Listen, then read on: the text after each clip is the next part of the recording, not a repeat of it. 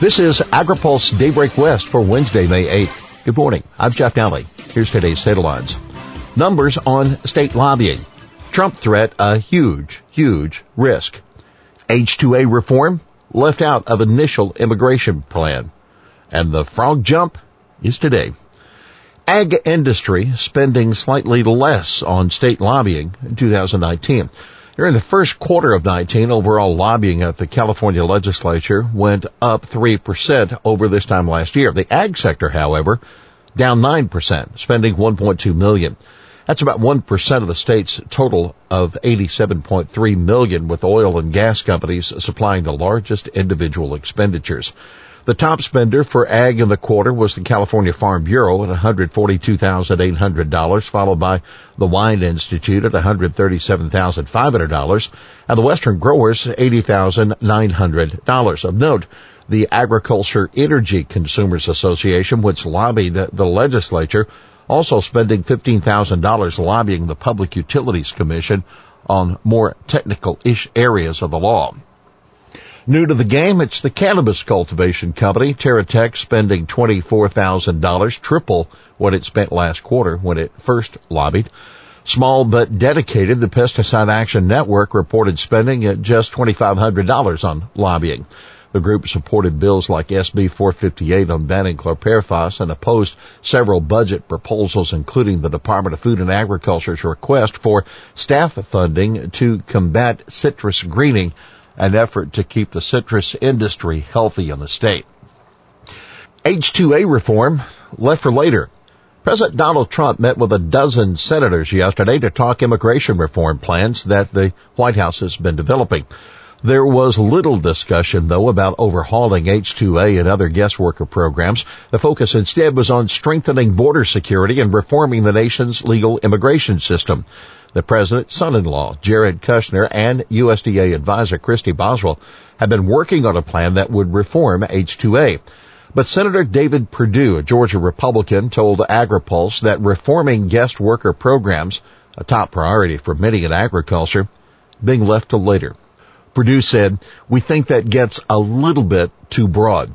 Senator Kevin Cramer, a North Dakota Republican, also said the meeting steered away from guest worker issues. Cramer said of the administration's proposal, "I don't want to call it modest, but it's in the doable range." U.S.-China trade rift spreads uncertainty.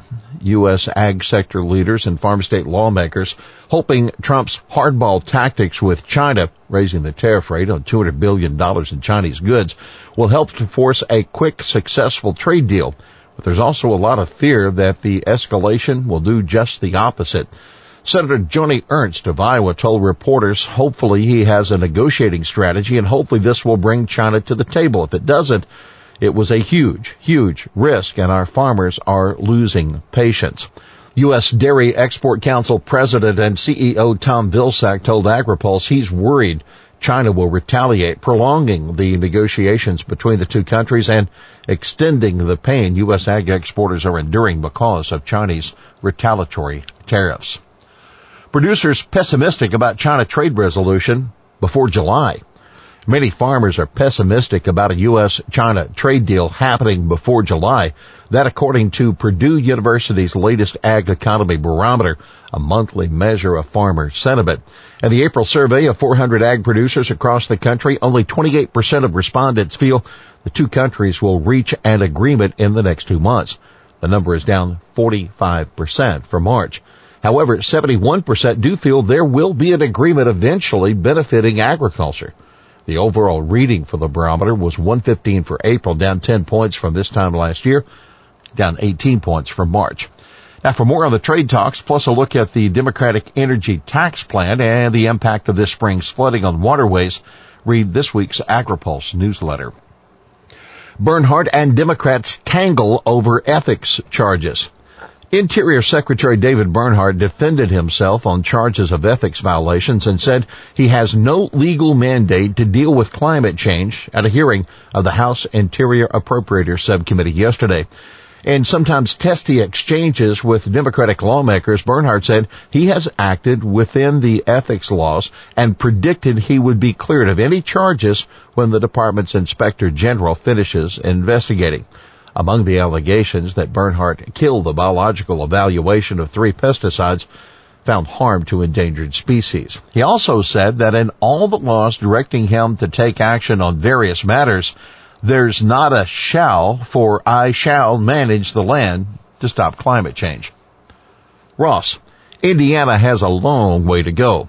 India, with its 281 million consumers between the ages of 20 and 35, has the potential to be a major trading partner with the U.S., but the country's massive trade barriers are in the way. U.S. Commerce Secretary Wilbur Ross speaking at a trade conference in New Delhi. India's tariffs on imported goods are the highest of any major world economy, Ross said, including tariffs on U.S. farm commodities that average 114%. India has the world's 3rd largest economy, and by 2030, it's expected to become the world's largest consumer market because of the rapid growth of the middle class, according to Ross. Yet today, it's our only 13th largest export market due to overly restrictive market access barriers. In the meantime, the U.S. is India's largest export market. EPA advisors talking hemp. EPA Pesticide Program Dialogue Committee, they'll devote 2 hours today to discussion of hemp cultivation, a popular topic since the Farm Bill did legalize production of the industrial cousin of marijuana.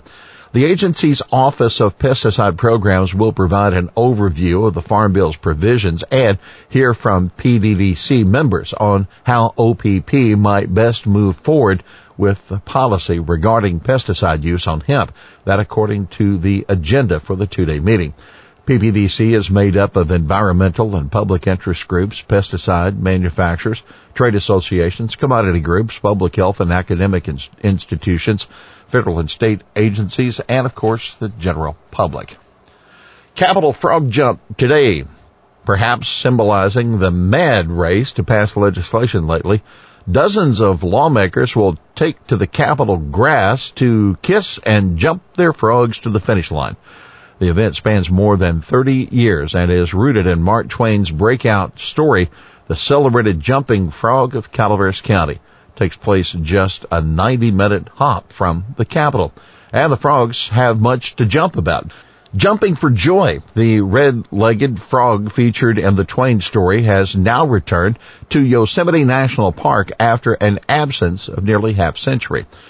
Jumping from Us, AB 1586, would have banned public schools from dissecting frogs and other creatures, but the bill failed to leap out of committee on Wednesday.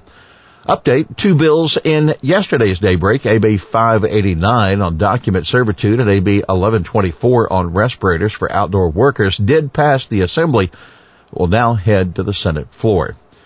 Here's today's He Said It. This is a subject that never fails to break your heart. That's Senator John Cornyn, a Texas Republican, when asked about the prospects for an immigration reform bill passing in this Congress. Well, that's Daybreak West for this Wednesday, May 8th, brought to you by FMC. For the latest news out of Washington, D.C., visit agripulse.com. For AgriPulse Daybreak West, I'm Jeff Daly.